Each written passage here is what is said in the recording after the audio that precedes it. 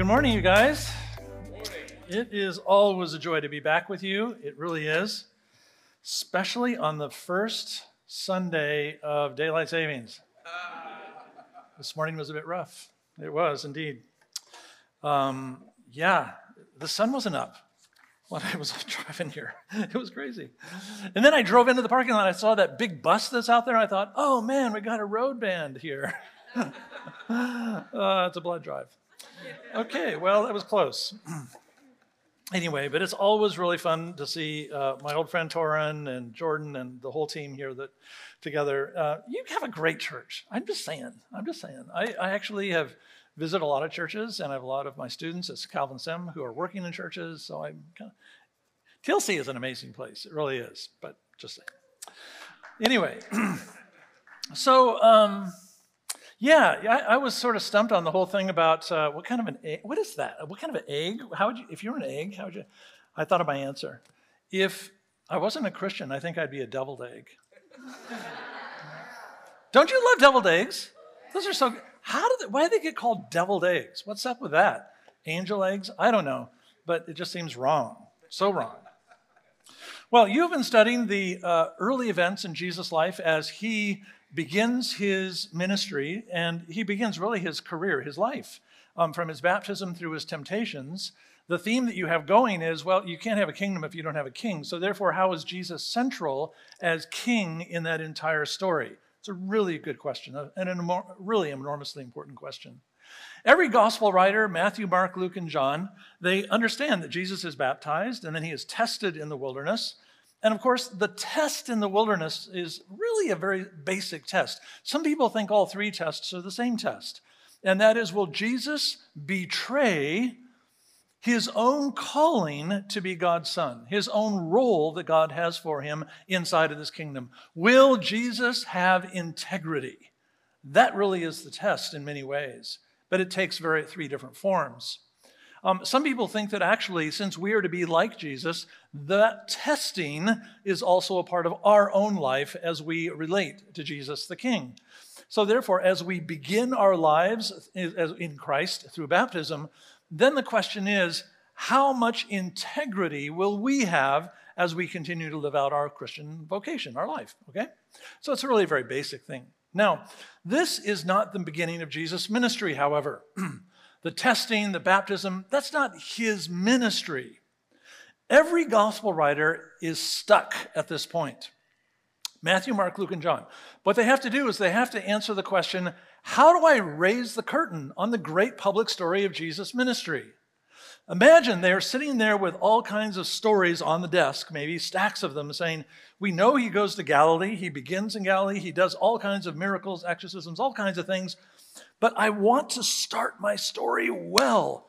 I want to have a prelude. I want something that is really representative of the complexity of what Jesus is going to do. So therefore, what they want is an opening scene. And each gospel writer kind of comes up with their own opening scene. They want to encapsulate the story. They want to set the tone. They want to establish the characters. They want to set up the problem and the threat and the resolution. That's what a great prelude does when you establish a story. You want to map the terrain of the story that's coming up. So when you look at the gospel writers, each of them tried to work this out a little bit differently. So Mark, for instance, begins right after the testing. He begins with an exorcism, casting out Satan. Well, what's that? Mark wants you to know that when Jesus is establishing his kingdom, he has got to overthrow the kingdom that thinks it's in charge. So there is battle to be done. Okay, I get that. Matthew opens his story by telling you Jesus did all kinds of miracles, but I want you to focus on Jesus as a teacher. The great teacher, like Moses, has come back to the land. So Matthew 5, 6, and 7, the Sermon on the Mount. John starts his gospel after all of this with the miracle of Cana, where there's a wedding and Jesus turns water into wine. Okay, that's how he wants to start it, because that has all kinds of symbolism for the arrival of the Messiah. He delivers, gallons and gallons of wine. Okay, so anyway, what I have here is each gospel writer trying to create a prelude. It sets the tone, it introduces the characters. So I decided to bring with me this morning what I think is the best prelude that's ever been done in film. Take a look at this. The world is changed. I feel it in the water. I feel it in the earth. I smell it in the air. Much that once was is lost, for none now live who remember it.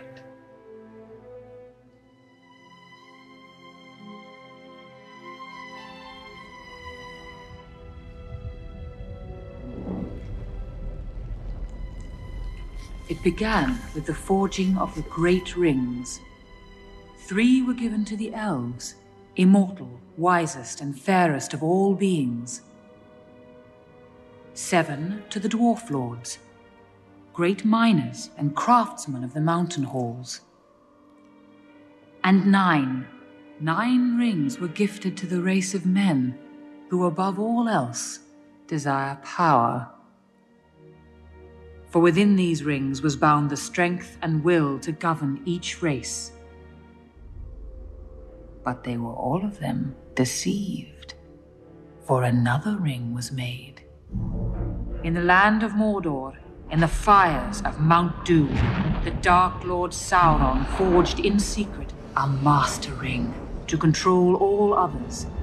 And into this ring he poured his cruelty, his malice, and his will to dominate all life. One ring to rule them all. Is that a great prelude or what? Why don't we just quit right here and watch the rest of the movie? It's a great movie, isn't it? But what have they just done? They've set it up for you. You got the rings. You got the one ring. You've got the elf. Everybody wants to be an elf. I want to be an elf. Anyway, there's elves. They're dwarves. Too much hair there. Anyway, dwarves. They're humans that are so corruptible. And then there's Sauron who makes that one ring. And so you know there's a drama here. You know there's going to be a conflict. You're going to, what? How's this going to follow the story of the ring? That's what a great prelude does. It creates a map for the story that is to come, okay? So each of the gospel writers are doing the very same thing. They're asking, how can I create a map? How could I do something like that for the life of Jesus? Now, Luke is the only gospel writer that actually has a story from Nazareth that no one else has. He has this story on the desk and he picks it up and he says, even though I know Jesus began his ministry with various miracles and things in Capernaum, this is the story that I want to make as my curtain raiser, because it represents everything that is to come. It is foreshadowing for the entire story of the gospel. It tells you the entire gospel in one paragraph or two. It is poetry as well. So let's go ahead and take a look at this. We're looking at Luke chapter 4, and we're going to begin at verse 14. All right, so here we are. Now, I have typed this in a peculiar way because I have to explain something else to you. 2,000 years ago, when people told stories, they used something called mirroring. They love mirroring. Let me give you an example of mirroring. This morning, I got up, I got in the car, and I drove to TLC. I saw Torin. Hey, Torin. I said hi to Torin. And I did the worship service here with you. And then I'm going to say goodbye, Torin, get back in my car, drive home, I guess go to bed. Anyway, that doesn't sound right. But you see what's happening there. I begin to tell the story. There's a turning point, and that is the worship service, and I move my way back. So you could actually number it. 1, 2, 3, 4, 3, 2, 1. You see how that goes? Very standard. It's easy to memorize. People used it all the time 2,000 years ago. It's a very sophisticated thing, but the thing you want to remember is right at that turning point, that is what you want to watch. That is where the emphasis is. So here what you can see is I've colored some of the parallels for you. It says here in Luke 4:14, Jesus returned in the power of the Spirit to Galilee, North Israel, and a report went forth through the whole neighborhood about him, yes, and he taught in their synagogues. Now you can see how that's bold and green up on your screen. Hold on to that. He was praised by all. And if you look up at line 2, you can see a report is going out everywhere about him being praised. Yep, it's about the same thing. And he came to Nazareth, which is a village in Galilee. Look at the top. That is where he had been brought up. Okay, so right away, Luke tells us he knows that Jesus has already been out there preaching. He's already been out there doing all kinds of things. But now Jesus has made a decision to come back home. Miracles, exorcisms, these have all given him a reputation. He has been teaching in synagogues. He's become enormously popular. He astonishes people by the way he teaches. He astonishes people not simply because of eloquence. In fact, the stories of the Gospels never talk about Jesus' eloquence. That is not something they would refer to. Greeks and Romans like that. Instead, what astonishes people is what he says. It's the content of his message. He surprises his audiences again and again and again, and he'll do so here. He says controversial things about God's grace and what God wants to accomplish inside of the world. Okay, all right, so Luke has told us he knows about this sort of the story of Jesus so far, that he has a reputation, and Jesus decides to go to his home village of Nazareth. All right?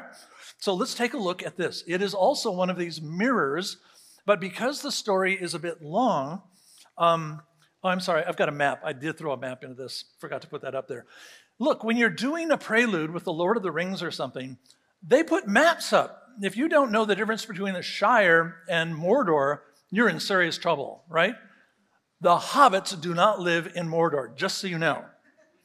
So anyway, the same thing is true here. And the geography of this is going to be really important to our conversation. At the top end of the Sea of Galilee, you can see the village of Capernaum. That is where Jesus will base his public ministry. But he's not from Capernaum. He's actually from Nazareth, of course. That's where he grows up. So here, Luke tells us he decides to go to his hometown of Nazareth. And I think because of what happened here at Nazareth, that's why he doesn't base at Nazareth. He's going to leave and go back to Capernaum. For his whole life, he'll be known as Jesus of Nazareth, but actually, he doesn't base there. It's really curious. All right, now let's look at the story and see what happens. So therefore, what you have is he enters into the synagogue. This is the next slide. There we go. Now, I've had to split this because it's kind of a long story. So here's the first half of the mirror. So he entered, as was his custom, into the synagogue of Nazareth. Now, wait a minute. Remember that the previous section was all synagogue, was at the very center. So now this will be framed by the synagogue. So he entered, as was his custom, into the synagogue. He stood up to read. Hold on to that. They gave him the book of the prophet Isaiah. Now, I have to tell you, there were no books in that day. This idea of having a book which is bound on the side with folios like this, where you could turn the pages, no, that didn't come around yet. In all of the synagogues of Judea at this period, there were scrolls. So actually, they had a custodian for the scrolls. They kept them in what they called an ark, and they lifted out the Isaiah scroll. Undoubtedly, Jesus asked for the Isaiah scroll. And so therefore, this custodian brings him the scroll, and he turns it to get to his place. So they gave him the scroll of Isaiah. Opening the scroll, he found the place by turning to where it was written. The Spirit of the Lord is upon me because he has anointed me. Now, what Jesus is doing is reading from Isaiah 61, one of the most famous passages in the entire Old Testament for a Jewish audience in a synagogue. This is where the Messiah is being announced, because that phrase, anointed me, is the Hebrew term for Messiah. The Spirit of the Lord is upon me. He has made me the Messiah to preach good news to the poor.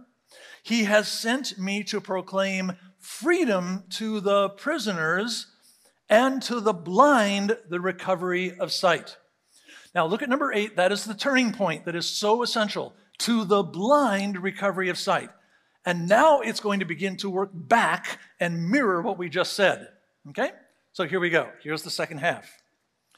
And to the blind recovery of sight, and to send out the oppressed ones in freedom. Do you remember earlier we just talked about giving freedom to those who are prisoners?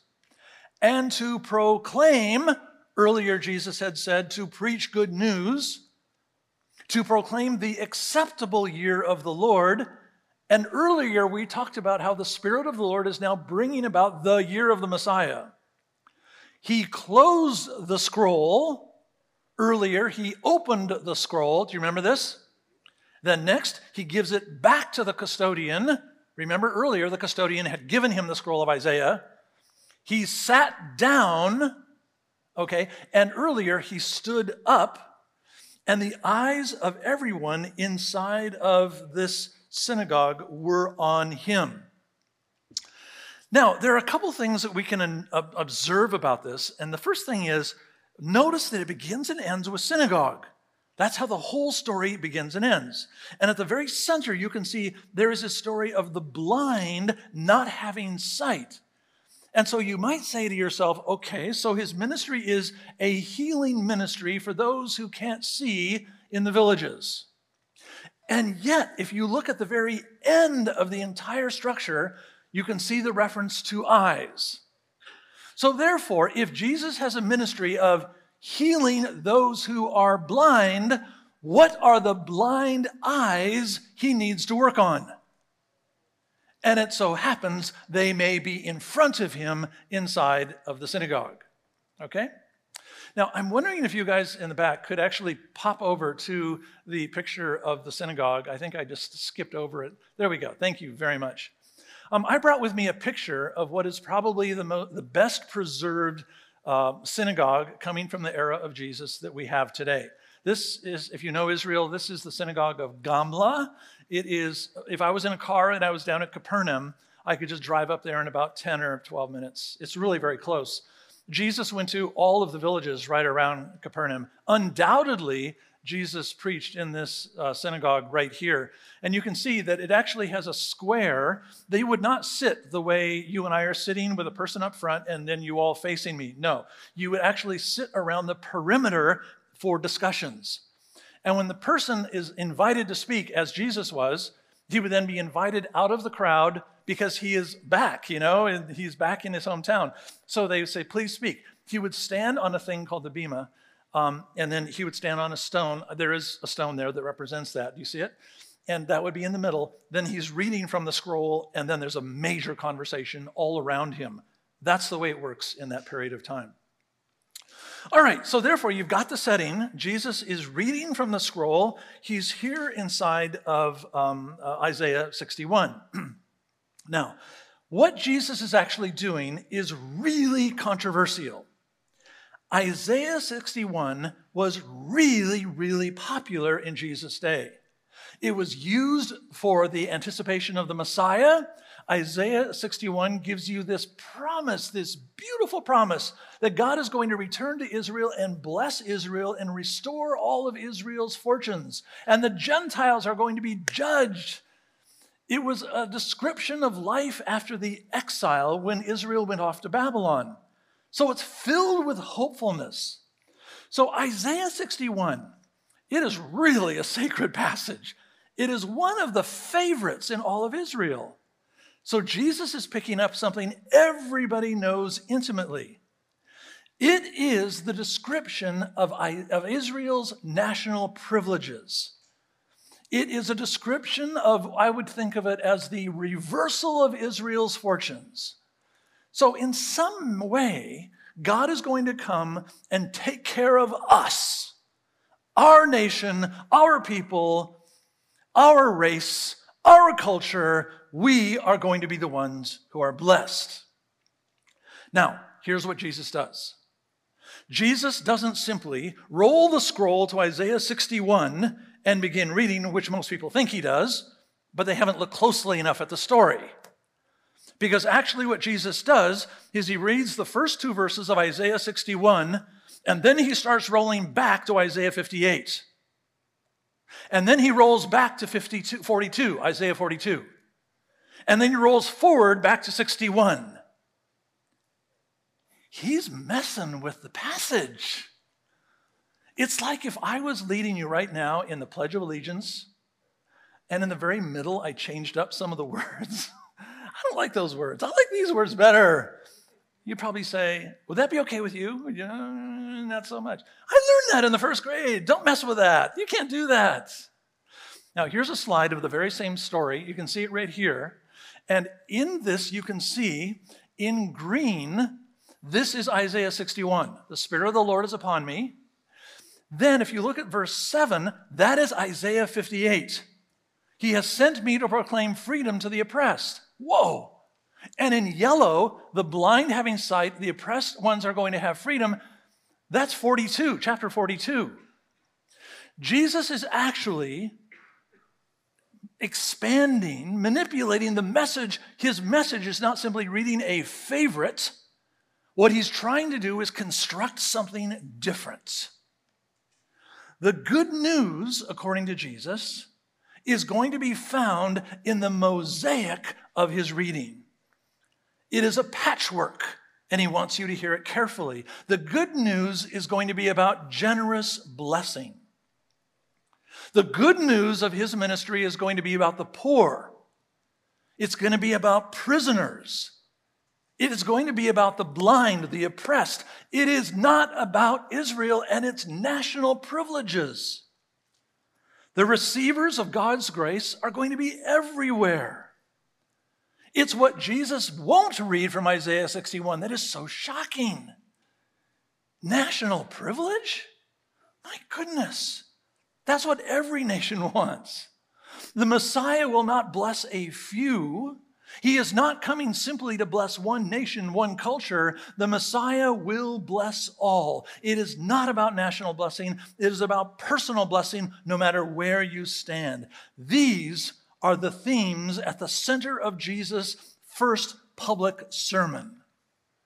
No revenge on the Gentile, no rebuilding of Zion, but instead a reconstituting of the world of his kingdom that will be filled with God's grace.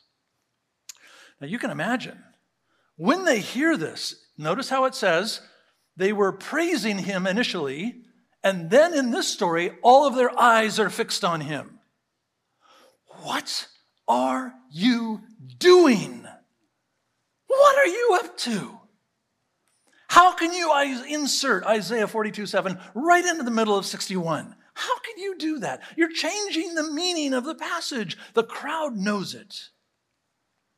So he returns the Isaiah scroll.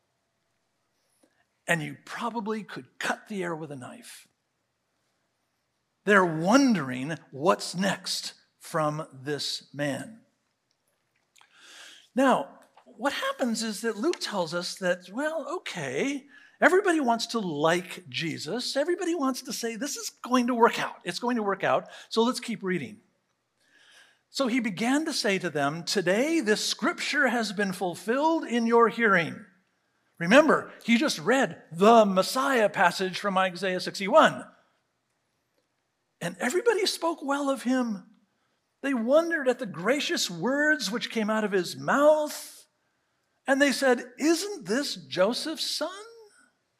They're all saying, yeah, he's one of our kids. He rode his bike on my street. We know him. He grew up here. Isn't it awesome that we have someone who is claiming to be the Messiah coming from our Nazareth? It's amazing. Then Jesus said to them, no doubt you are going to quote to me this proverb. Physician, heal yourself. What we heard that you did at Capernaum, do also now in your own country.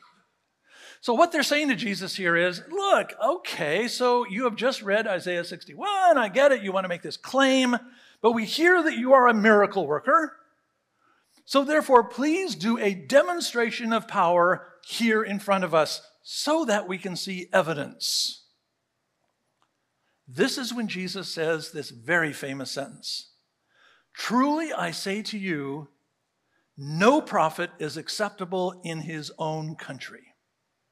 That's where he says it.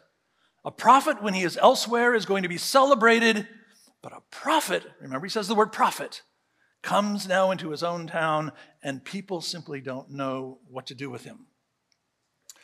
Now, what happens here As a prophet, he's just been described as a prophet, Jesus drops 2 bombs. 2 bombs inside of the Nazareth synagogue. Let's keep reading.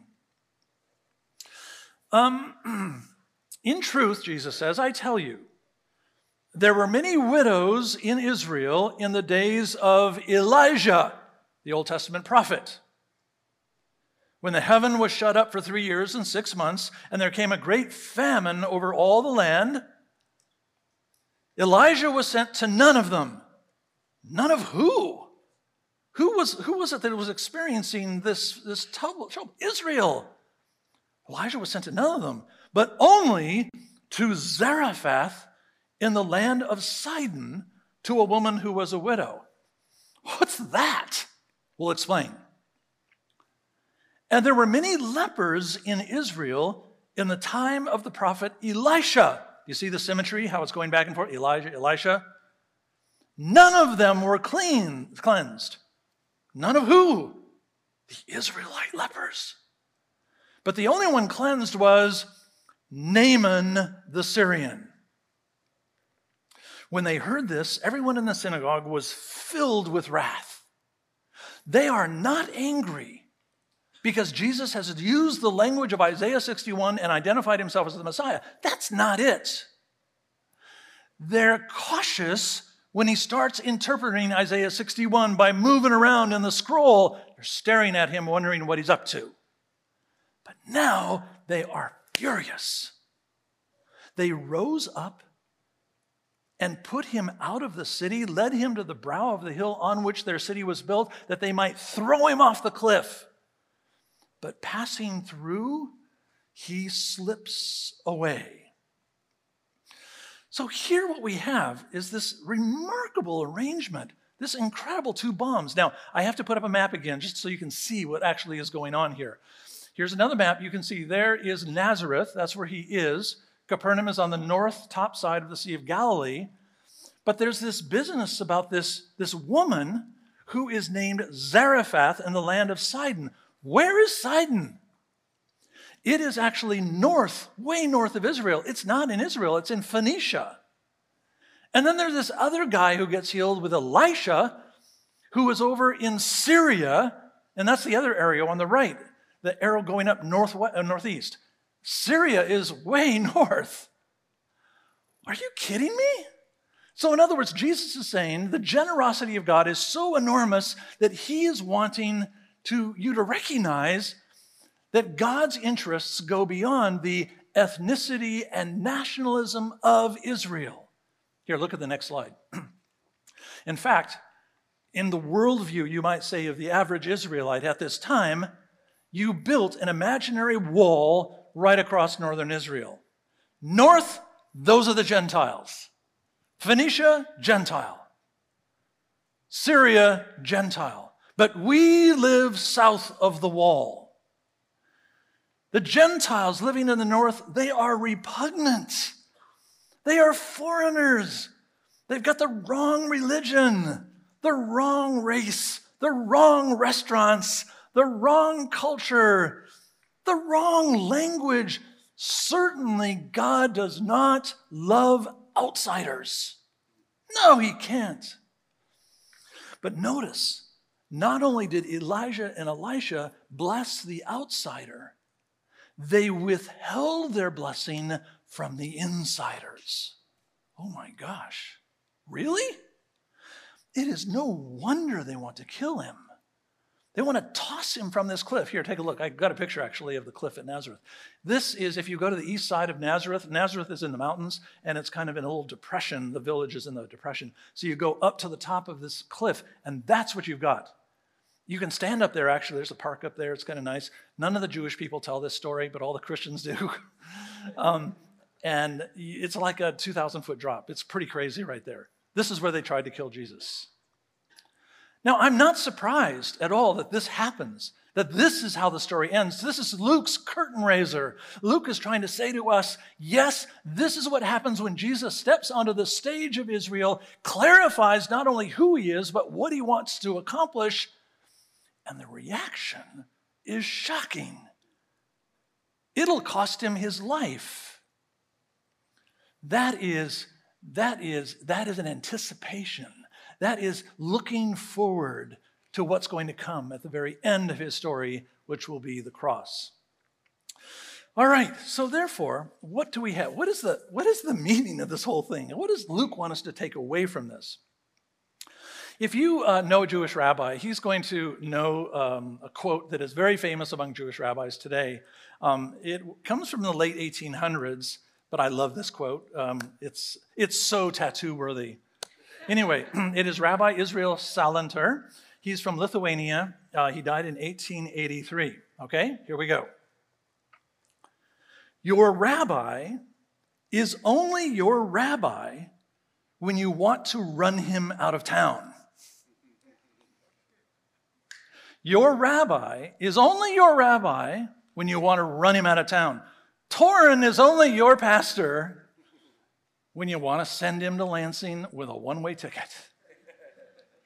In other words, if there is no prophetic voice in the rabbi, he really isn't a rabbi.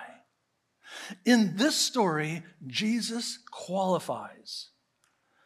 If we don't feel the sharp edge of Jesus' teaching here, if we don't feel a little discomfort, Jesus is not our rabbi. It was Jesus' prophetic voice that nearly got him killed. Isaiah had been used for centuries to say, God wants to prosper our nation.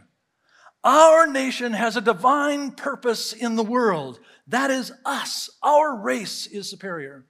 Jesus says, no, God wants to prosper the poor. Isaiah had been used for centuries to say, God wants to bless our citizens.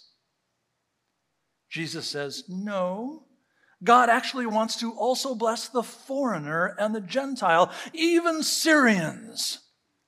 Can you imagine saying that in modern Israel today? God loves Syrians. Oh my gosh. Isaiah had promised to give sight to the blind. But Jesus implies in his message, the blind are not out on the streets. The blind are sitting in this synagogue. The blind might be those whose eyes are fixed on him, and they're the ones who cannot really see. What Jesus is doing is cracking that connection between nationalism and divine blessing.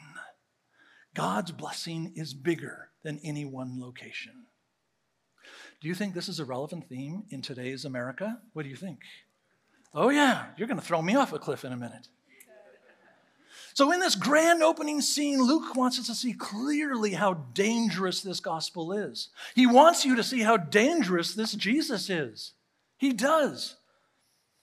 His message, his mission is about the poor, the prisoner, the blind, the outcast, the foreigner, the widow, the destitute. His mission is about those who are living on the margin. Those who are sick, who need the physician, not those who live at the center and say, I can see, and frankly, I don't think I need a physician. The good news is about God's grace for those who live outside. Now, so we can see that when you do this in the first century, and you do it today, it's not going to be easily accepted. It won't be. A couple of years ago, I had one of my students, former students, invite me to Laredo, Texas. Just an amazing, really gifted young man who is from South Texas. And in Laredo, he had a ministry, a high school ministry with 700 or 800 students. And he asked me to come down and speak. Like I am so high school. It's like, really? What am I doing here? So anyway, Torrin should have been down there. Anyway, there I was down in Laredo and spending time with the students and spending time with him, and it was a really great time. Had more sweet tea than I ever could imagine. Laredo is 97% Latino. It is 97%. And my second night there, my student said to me, Dr. Bird, you need to know this, that 30% roughly of the students that you're speaking to are undocumented immigrants. One afternoon, I found myself in the middle of the soccer field talking with about 15 of the leaders of the whole ministry. These kids were so kids. They were like 17, 18. They were so sharp, and they loved Jesus so much, and they were doing such incredible things. They were the small group leaders. They were the teachers. They were everything. I was so inspired by them until my student said to me, half of those kids you just talked to are undocumented. And there I was back in the Nazareth synagogue. Does God love Syrians and Phoenicians? Does God love the undocumented? Is that true? Who knows about the politics of this mess? God loves those who are in front of me despite their history. I came back from that trip. And I was so jazzed by just having this experience, And I was telling everybody about this, and I mentioned the undocumented piece, and you are not going to be surprised, perhaps, when I tell you this. Someone said to me, yeah, but when you found that out, shouldn't you have called the police and had half of that team leadership arrested and deported?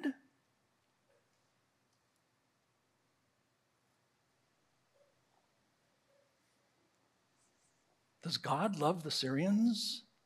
Does God love the Phoenicians? Jesus loves Laredo, Texas. I have another friend of mine who I work with. He is a New Testament professor at Calvin, great guy. His name is Mariano Avila. He is from Mexico City. He's been teaching at Calvin for about 25 years or so. He's really fascinating. I love doing culture stuff with him. Anyway, so as a Mexican, he has a great ministry on the west side of Grand Rapids. There's large Latino communities over there, really large, and Mexican especially, okay? So he has had all these connections over there. He tells me heartbreaking stories about when he drives with his wife into the west side of Grand Rapids, he gets pulled over by the police and is forced to show his identification just to make sure he's an American. He's profiled all the time. Anyway, this is why West Grand Rapids has got all the best Mexican restaurants. Totally. Here's a call out. Write this down. El Globo, the balloon. El Globo Tacos. The guy who owns it, Mr. Cordoba, is from Mexico City. He was a chef. Mary's Tamales on Burton. You know Mary's Tamales? Oh my gosh. 2 women start this business and they're making tamales right. They do it in their kitchens. This is the real stuff over there. Anyway, so there are house churches all over the place in West Grand Rapids in these Latino communities. They came to Mariano and they said, we don't have leaders. We don't know refine leaders. And so Mariano decided to start a Spanish-speaking school. They don't want degrees. They just want to be taught, how do I take care of the people in my small group? How do I teach from the Bible? What is the Bible? How do I be responsible in leadership? And so Monday and Tuesday nights, we have our Latino program. Monday nights, it's a buffet of Mexican food, the best food ever. Just show up for the food. Anyway, and then they all teach. We are training these people. And I can tell you what, many who are in their community and many who are in their leadership are, exactly. Does God love the Syrians? Does God love the Phoenicians? This is the sharp edge of Jesus' ministry. Jesus is dangerous. Discipleship is going to take courage and integrity. So therefore, you're going to have to choose at some point when you become a disciple. You're either going to reject him or you're going to accept him. And if you reject him, you'll want to throw him off a cliff because you don't like his message. But if you really accept him, he's going to take you places you didn't anticipate going. This is what it means to meet the surprising Jesus. He is out of step with the mainstream. He has a heart for those on the margins. And that's why it'll take courage for you to go there. You will either love him and follow him, or when he surprises you and you find him impossible to bear, you will want to discharge him from your life. In this curtain raiser, Luke is saying to us, it's your move. It's your move. I am about to tell you the story of a Messiah that won't be easy to take like you think, because he's dangerous. But if you follow him, you will go amazing places. Let's pray, shall we? Lord God, we do ask that you would give us the courage and the integrity to become the kinds of disciples who follow this dangerous Messiah. Lord, help us to love those whom Jesus loves, especially those who live on the other side of those walls we have built in our own life. We pray in Christ's name. And everyone said, Amen.